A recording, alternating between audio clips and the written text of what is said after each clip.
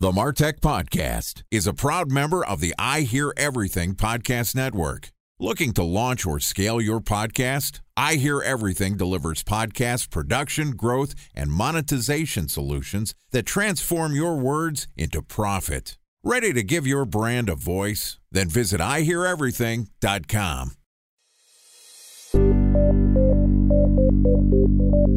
From advertising to software as a service to data.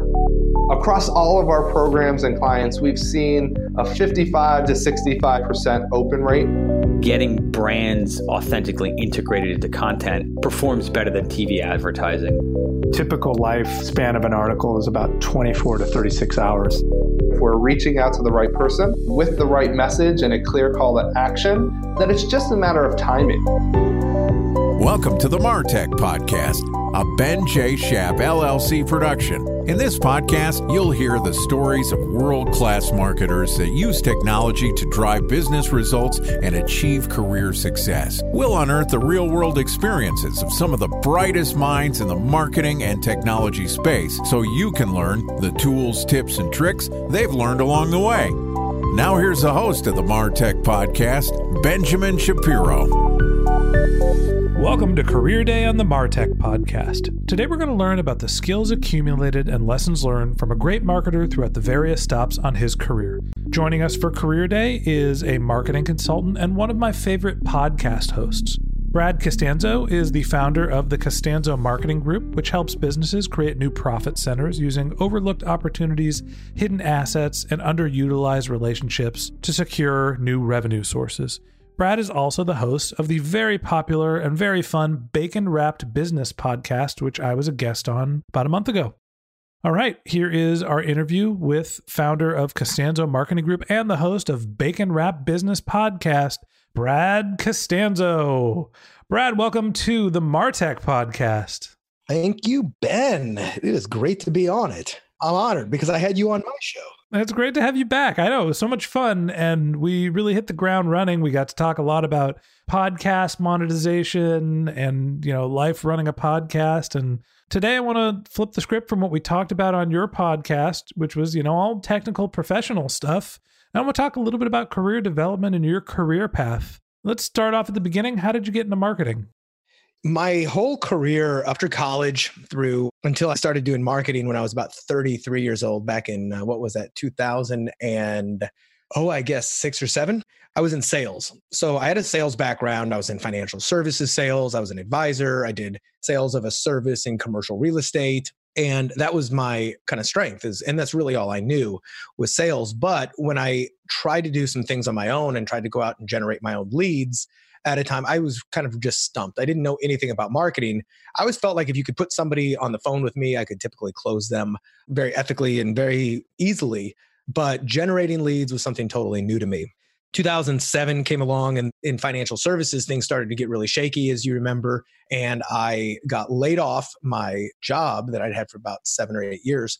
And I was faced with two choices. Throw your resume together and try to get a job in that market, or I had just read Tim Ferriss's 4-Hour Workweek, and it turned me on not to the idea that I could work for 4 hours a week or get rich or anything like that. I was just enamored by the concept that you could utilize internet technology and a global workforce to outsource work to, and you could sell information, you could sell all this other stuff. And that just sounded a lot more intriguing to me than going out and just trying to get another job, especially in a down economy. So I said, darn it, I'm going to figure this out. So I started off with a couple friends and I started 2 businesses at the same time. One was a software business. One was in the publishing side, just selling information products. And I never got into those to really make a fortune or anything. I wanted to learn the nuances of how do I take an idea, take it to market, generate traffic around the world, convince them to buy something that I've got while I'm staying at home working. And it turned out to be an amazing marketing laboratory for me because I got to learn about sales copywriting and tech and automation technology and how to generate traffic and do affiliate and joint venture relationships and how to use WordPress and everything. I was just kind of like baptism by fire. I jumped in and it took me about a year to really get any traction, but then it started to work and I started to have some good success. And I ran this publishing business and software business for about 5 years before I sold one of them. I folded the software business. And then I was faced with another fork in the road, which was, okay, do I build another product, business, software, et cetera, from ground floor? Or at the time, I was just kind of exhausted from it all. I just started consulting. So I'd reach out to colleagues and friends and trying to find things that I could help them with. And really, I started to specialize in helping them find or create unique profit centers in their business that didn't exist before. So you started off in sales, and it's one of the reasons why, I think we get along well. We have kind of similar backgrounds. Yeah. My first job at a college was sales and taught me a lot of lessons about persuasion and understanding and overcoming objectives, which I really think has helped me as a marketer.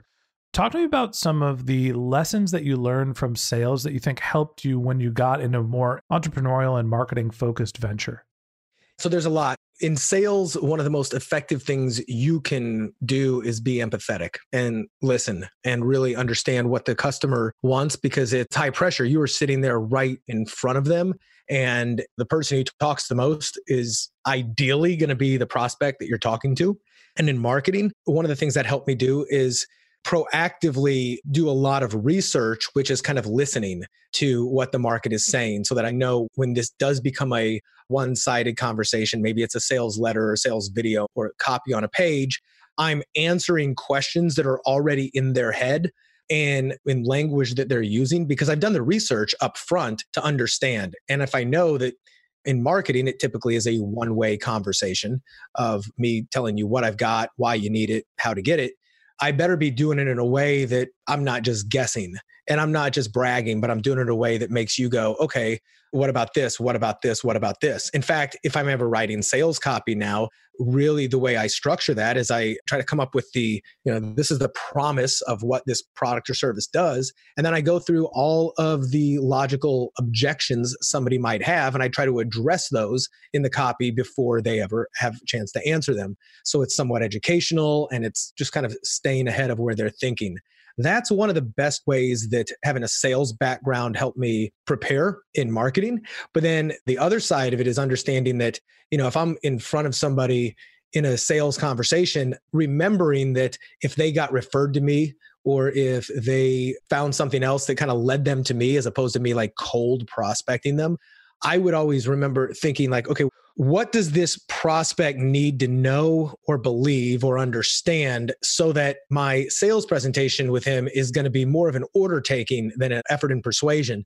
Because done right, somebody said the goal of marketing is to make selling superfluous. So if the marketing is done right, somebody already knows, likes, and trusts you. And then when they get on the phone with you, you're really just kind of answering questions and allowing them to buy as opposed to hitting them over the head with a club, trying to get them to sell. So I think those are two of my bigger lessons from that background.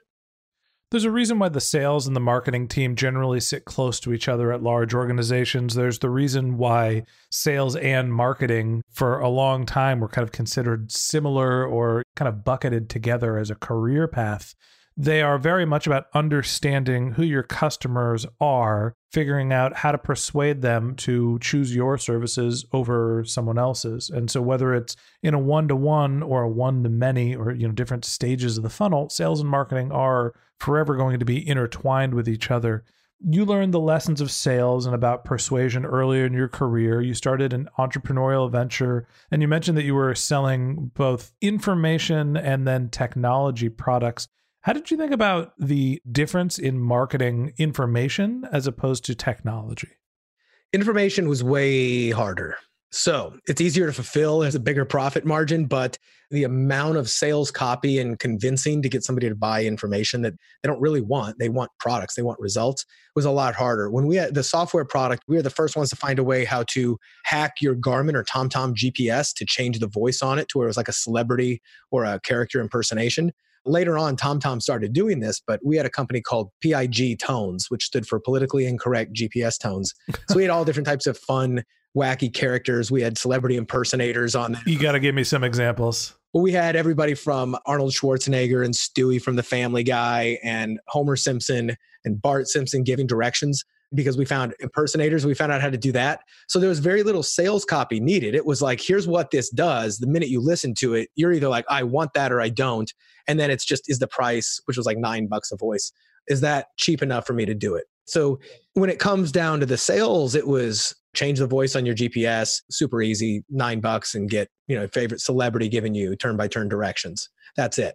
What could be better than Arnold telling you to get you to the chopper? Bingo. So then if you're selling an information product in the information businesses, there's three primary categories, which is health, wealth, and money, or relationship based, right? So the interpersonal relationships, there's how to make money, how to lose weight, or how to find love. I mean, everything kind of falls into one of those categories in one way or another. I guess the other aspect is how to do very specific tasks. Like on Udemy, you can find like how to master Excel spreadsheets. But that typically falls into the wealth category because that's business. Yeah, which is I want to be better at work, which is I want to make more money. Right. So in doing that with information, you first have to consider where this person is and if they have a problem. Are they aware of their problem? And if they're not aware of the problem, or if they are aware of the problem, are they aware that there is a solution? And if they're aware that there is a solution, are they aware of which solution is best? And if they're aware of the best solutions, are they aware of the best providers of those solutions? And then that all kind of funnels down to you, right? Like that's basic market, situational, and avatar awareness. But you kind of have to meet everybody based on where they're at. And then you have to convince them that, yes, you do have a problem. B, this problem is way bigger than you imagine because you're only looking at the surface level. But if you thought about this and this and this, you really got to convince them that this problem is even worth solving. Because for some people, just not taking act, they can live with it. So there's a lot more heavy persuasion involved in selling information and how to improve your life than there is in selling physical products or software. But doing that has made me an unbelievably better marketer because if I can do that with sometimes I would write 30 to 50 page long sales pages. And people are like, nobody's going to read that. But the truth is the people who read 50-page long sales pages or 30-minute to an hour-long webinars or video sales letters are buyers. If they're interested in enough, they're going to watch the whole thing and pull out their credit card and buy.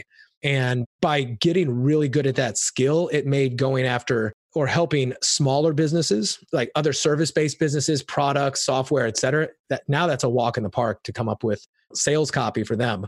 So yeah, I consider myself lucky. I've kind of been on both sides of that.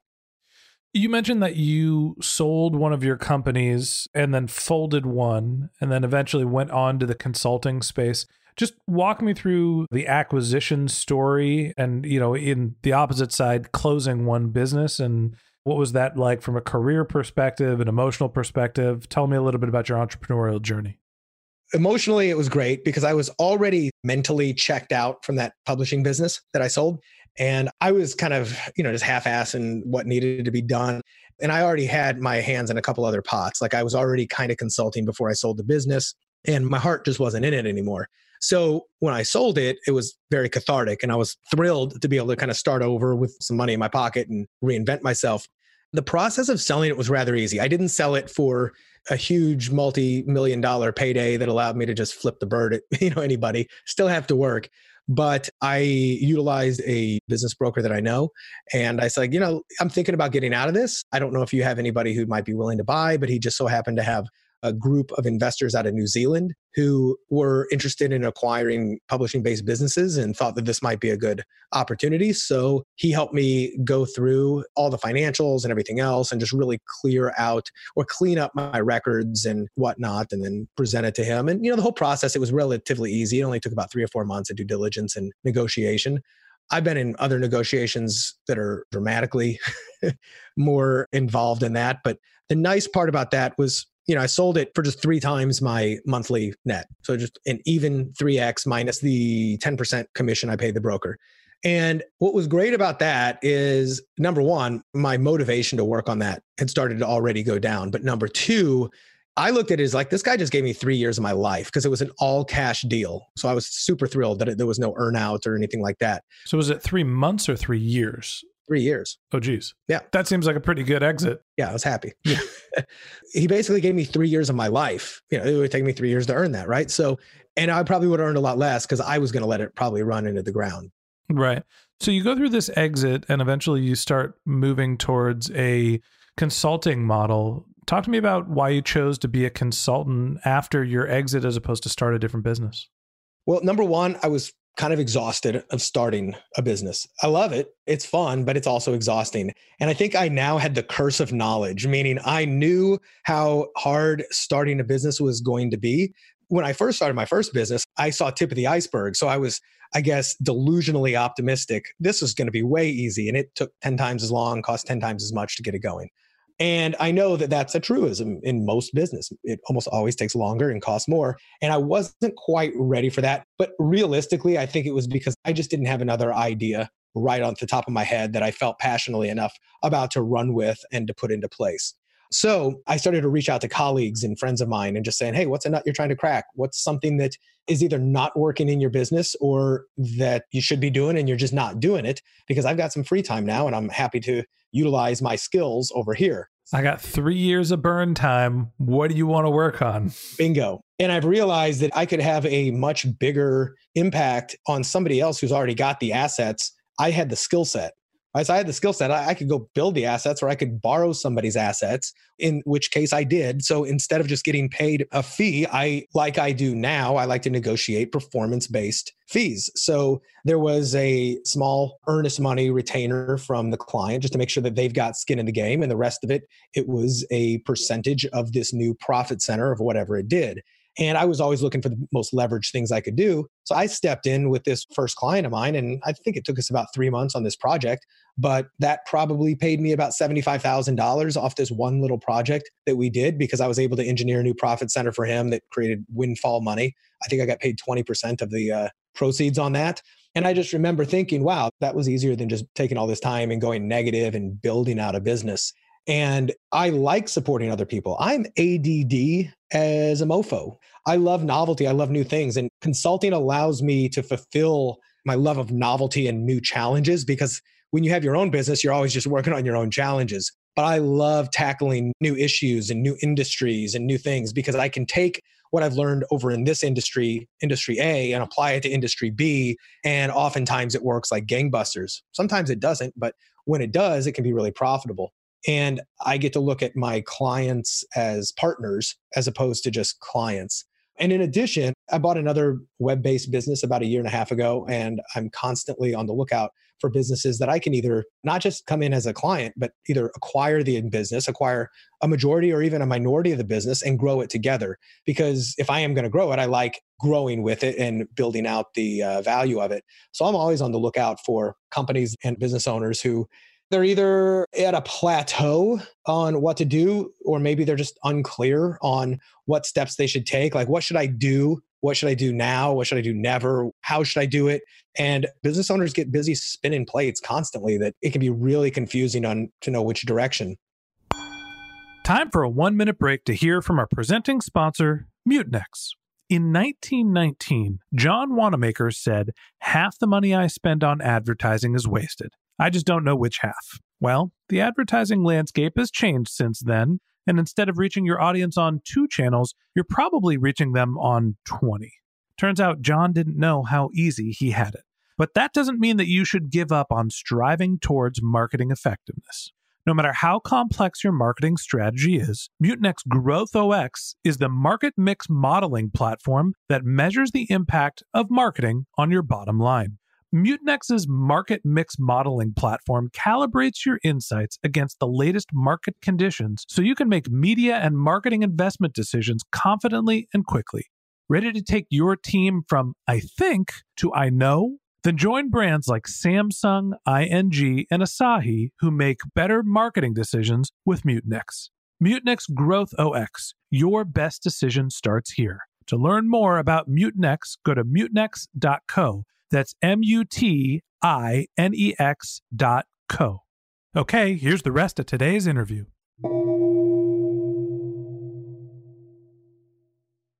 A special thanks to our presenting sponsor, Mutinex. Ready to take your team from I think to I know? Then join brands like Samsung, ING, and Asahi who make better marketing decisions with Mutinex. Mutinex Growth OX, the marketing mix modeling platform that makes measuring ROI fast, easy, and cost-effective. Request a demo at mutinex.co. That's MUTINEX.co. So if you've consulted with multiple clients and you're focused on helping develop new profit center, How often is the problem that the businesses you're working with marketing related? How often is it a challenge where they're either having trouble identifying who the customers are or having trouble communicating with them?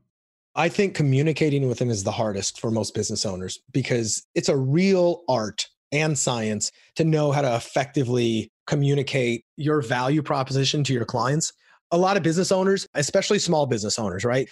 They have to be a jack of all trades. A lot of times they're doing the accounting, they're doing the finance, they're hiring and they're doing this, that, and the other. Maybe they have a team helping them out, but they've got their hands in everything. So giving the right attention to the right things, such as messaging, can be hard. So they'll kind of half-ass it, or they'll say what they think is a good value proposition, and it could be completely missing the mark. I think communicating your value proposition to the client or the customer is one of the most important things and one of the biggest challenges. Because if you do it right, if you get the right value proposition and the right offer to your clients, that forgives a lot of other errors. You may not have the prettiest brand. You may not have the prettiest website. You may not have the most this, that, or the other. But if you're able to talk to the client or the customer in a way that they're like, wow, you know exactly what I need. It's Amazon is what you're describing. It's not the prettiest website. It's not the prettiest brand assets. Doesn't have the prettiest logo. But every time I go there, I know exactly what I want and I can find it. And the experience is seamless, right? There's no friction. Absolutely. And that's actually one of the other things that we look at. So immediately after shoring up the marketing, the message. And by the way, a lot of people are, there's two big aspects to marketing, traffic and conversion. You got to get them there and then you got to get them to buy. And that's true in a retail brick and mortar store as well. Got to get them in the door and then got to make sure they pull out their wallet and buy something. And there's rarely a traffic problem. It's almost always a conversion problem, because if you're hitting the nail on the head, you can buy a lot of traffic because people are going to buy and you're going to be able to convert that profitably. But after we figure out not only what's the right message, but then what are some of the right channels to go after and what's the right messaging in that channel, then one of the things I immediately turn to is look at the back end and the customer experience. So that could be the back end offers. Like, A, do you have anything else to offer the client so that we can increase the average or lifetime customer value, which allows you to buy more traffic on the front end? But B, what is the overall consumer experience, especially if you have any kind of monthly recurring revenue or repeat purchases? Because a new customer is the most expensive thing you're going to spend money on. But if you've got customers and they pay you every month, keeping them happy is one of the easiest things to do. But so many people focus on the front end only and they ignore the back end. And I'm working with one of my clients right now, and we just realized if we can get their average retention rate from 5 to 6 months with them, it'll add an additional like $60,000 to $70,000 of profit every single month if we can just extend it by 1 month. So we've been undergoing a pretty in-depth strategy to just make sure that people stick around a little bit longer.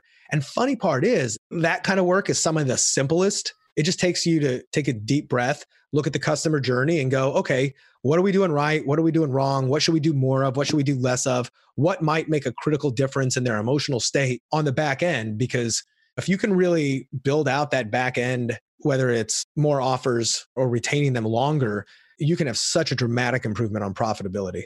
I think that's an important lesson for marketers is that, often marketers think of their job as customer acquisition. And marketing to your existing customers, customer retention marketing, is often the more profitable thing to do. And even I've said before in consulting conversations, when you start marketing, start at the bottom of your funnel. And most of the time that equates to you need to remarket to people that have abandoned a cart or visited a product page. But there's another side of that coin that's somebody that's got through the funnel and is sitting as a product user. If you can get them to extend their relationship, which is continuing the marketing relationship and not just depending on the product to retain them, you can have a much bigger impact on the business. Absolutely. And a lot of businesses who don't even have a recurring income offer, sometimes that's one of the easiest ways to add dramatic, not just income, but valuation to their company is adding some type of recurring revenue subscription program. I'm starting to see it everywhere right now.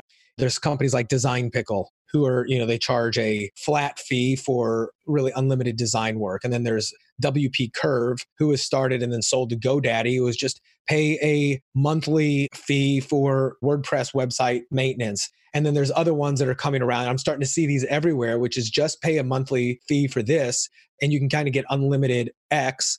And the beautiful part to the owner of the company is they just get monthly recurring revenue. And there is a lot of times that the work or the deliverables go unused. And I actually pay for several of these things because I know they're always there. And I know I'm not going to get nickeled and dimed every time I want a task. They're just going to do it. But when I'm looking at, and not just me, but I know even when private equity and other people are looking at a company and they're valuing it, monthly recurring revenue typically has a 4 times multiple just on earnings versus one-off revenue. You may just get a 1x on that, but monthly recurring, you're going to get a much higher valuation. So that's one of the things I do when I work with customers and clients as well is there an option, add in a monthly recurring revenue component? And if so, I mean, you talk about little hinges that swing big doors. That's one. Absolutely. So tell me a little bit about how you got into the podcast business. You're working in consulting, you're helping people cultivate all of these incremental revenue streams, and then you decide you're going to start speaking into the microphone and whispering into the air, hoping people will come. Bacon wrap business. Talk to me a little bit about the podcast. Where does that fit into your business, and why did you start it? That started for 2 reasons. Number one, it was back in, 2013 or something, where people just started really kind of getting into the podcasting thing. And I had a couple of my friends say, man, you should start a podcast. Every time we talk, I feel like I should record it anyway. So I thought about it, but at the time, I never wanted to create like the Brad Costanzo show because I was like, I don't know. It just didn't inspire me. And I didn't have a topic I was just super, super hot on. But then one day, a friend of mine shared a podcast episode and I was like, oh, that's great. I'm going to share it on Facebook.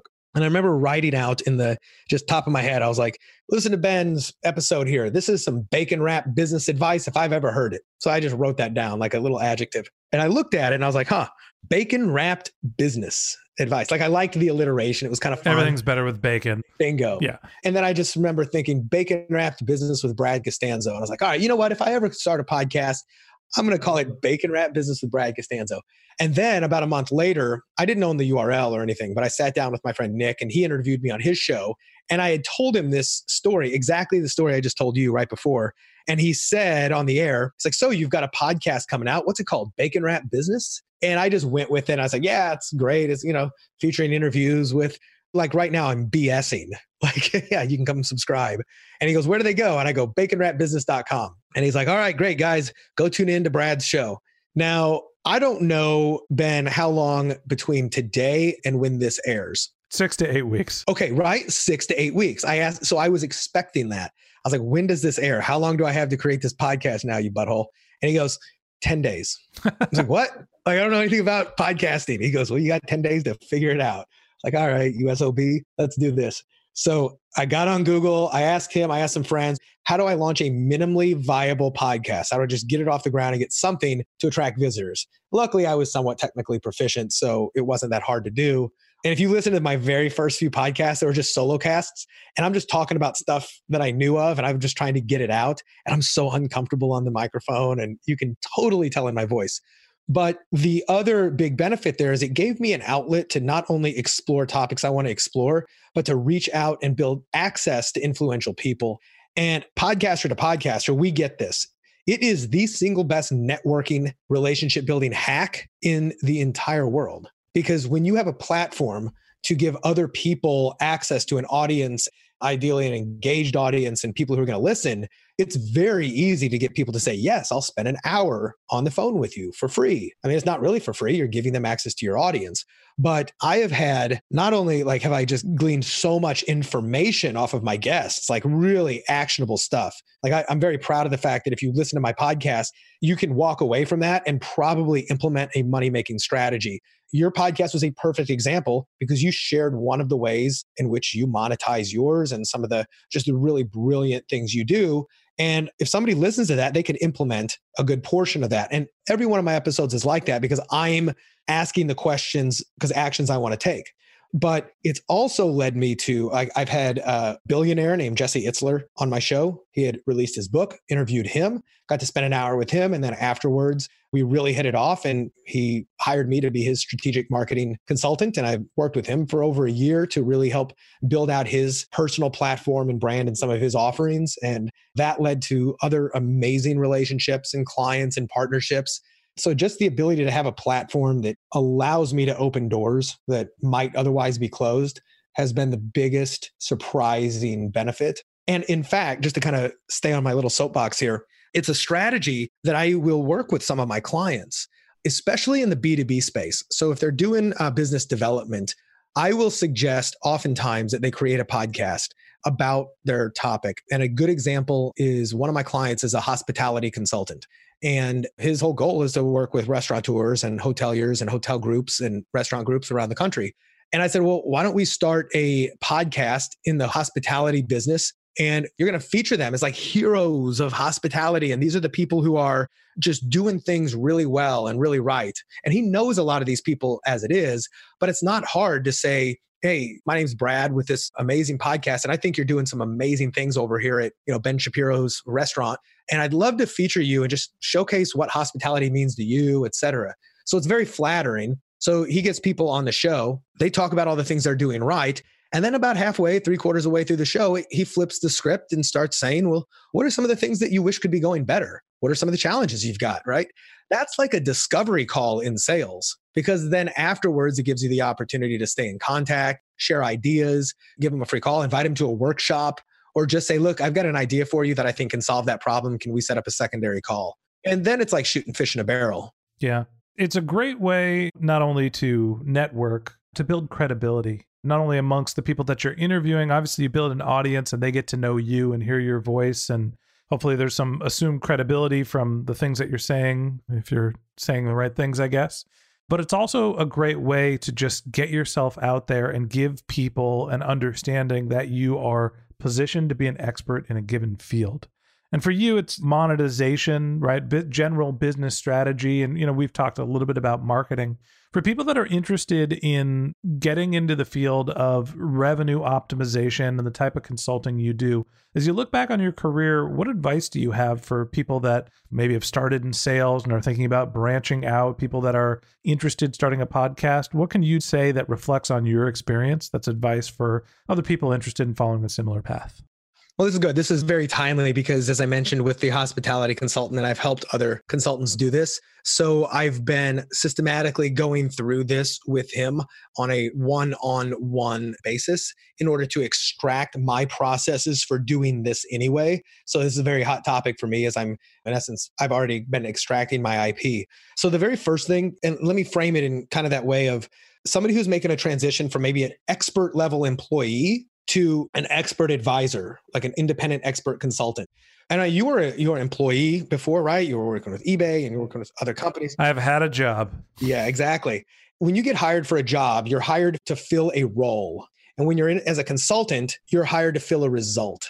That can be a hard shift mentally to make, which is, I'm not here to fill a role. I'm here to get you a result. And you might be doing some of the exact same things in order to get those results. But before, the client's like, hey, I need to hire a chief operations officer who's going to handle all my stuff. But if you flip the script and you go, listen, there's a lot of things operationally you could be doing better. I've identified this one or two things. One example would be your employee turnover is way too high. You got a lot of operational issues, but unless you fix this, this is the one that is your bleeding neck. And I have a process and a system to fix this. But making that shift from serving a role to fulfilling a result, it sounds really easy, but it can be hard. So the number one thing to do is take a look at all the things you do in your expertise as an employee. I'm willing to bet, according to Pareto's law, right, that 20% of what you do provides 80% of the results of the company. So now what you want to do is really identify those things. What moves the needle the most? What gets a client from A to B the quickest? And how can you make those the tips of your spears? because I can do a lot of stuff when it comes to marketing and business, et cetera. But there's a lot of stuff that doesn't really move the needle. It's nice to have. But if I can come in and take somebody's, let's just say it's their email list that they almost never email their database of customers, et cetera. And I come in, I go, okay, you've got an entire potential pent-up demand of sales here. Let me help do that. And we're just going to focus on getting your email database cranking out cash as quickly as possible. I'm going to ignore everything else, and I'm just going to come in and do that. The beauty of this is that if you can identify those things which you can do, which have the most effect and demonstrable result for clients, you can oftentimes do 10% of the work, but get paid double, triple, 10 times the amount of money. Because I know right now, if I had very few companies would be able to hire me as like a chief marketing officer. Not only that, I wouldn't want it. But let's say they hired me as a CMO for $250,000 to work 40 hours a week, 60 hours a week. I mean, I don't work that many hours a week, but I make more money than that already by serving people in the most leveraged way possible, helping them get very specific results. And I think what's important for people to learn is, what are those things? What are those things that are so valuable that somebody would be willing to pay for it? For my hospitality consulting client, one of the things we've identified really is, it's like employee turnover, because that fixes a whole lot of other stuff. It is reducing vendor expenses and employee onboarding. And this actually kind of falls into turnover, but onboarding and building culture. So those are the three biggest things, because they have really demonstrable results. He can do all the other stuff as well, but he knows that those are some of the things that keep those people up at night. And then once you kind of know what those are, you want to find out, where do these people hang out? Where are they? How can you, if you've got a message that if you have this problem, I have this solution, here's how to help you, here's how to get it. Are they on Facebook? Are they on LinkedIn? Are they somewhere else? Are they offline? Are they online? Who else has access to this traffic? Where can I put my message in front of them? And it can be something super simple. It can be your social media posts. It can be social media ads, and just getting the right message in front of the right people. It's definitely not rocket science. And you don't have to build up 50 clients at once. If you have one client can replace an entire full-time job if you do it right.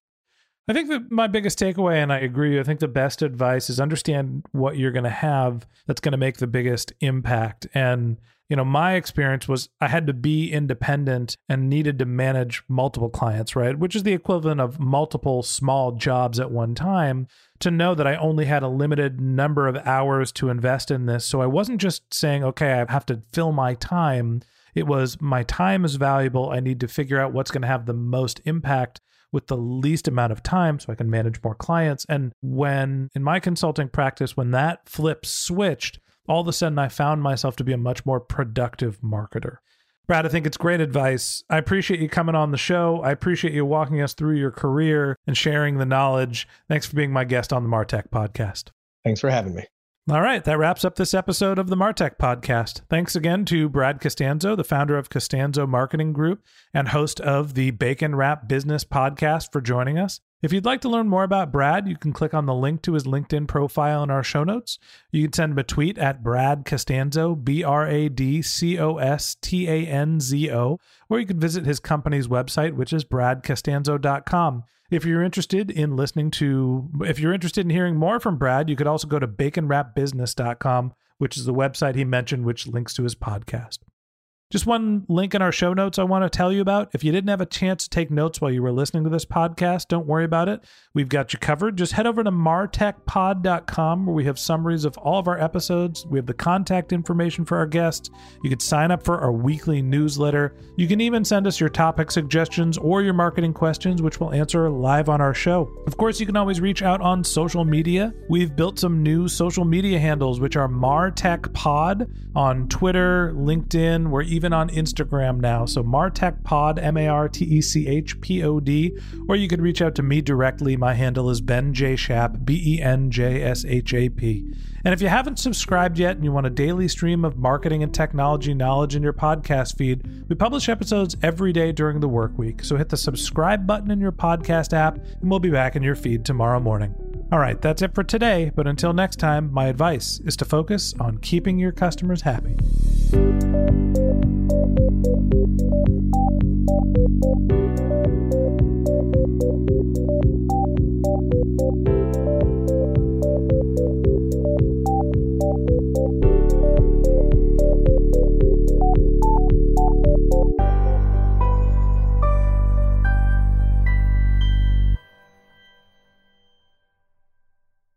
Thanks for listening to the MarTech Podcast, an I Hear Everything production. Looking to launch or scale a podcast like this one for your brand? Then visit iheareverything.com.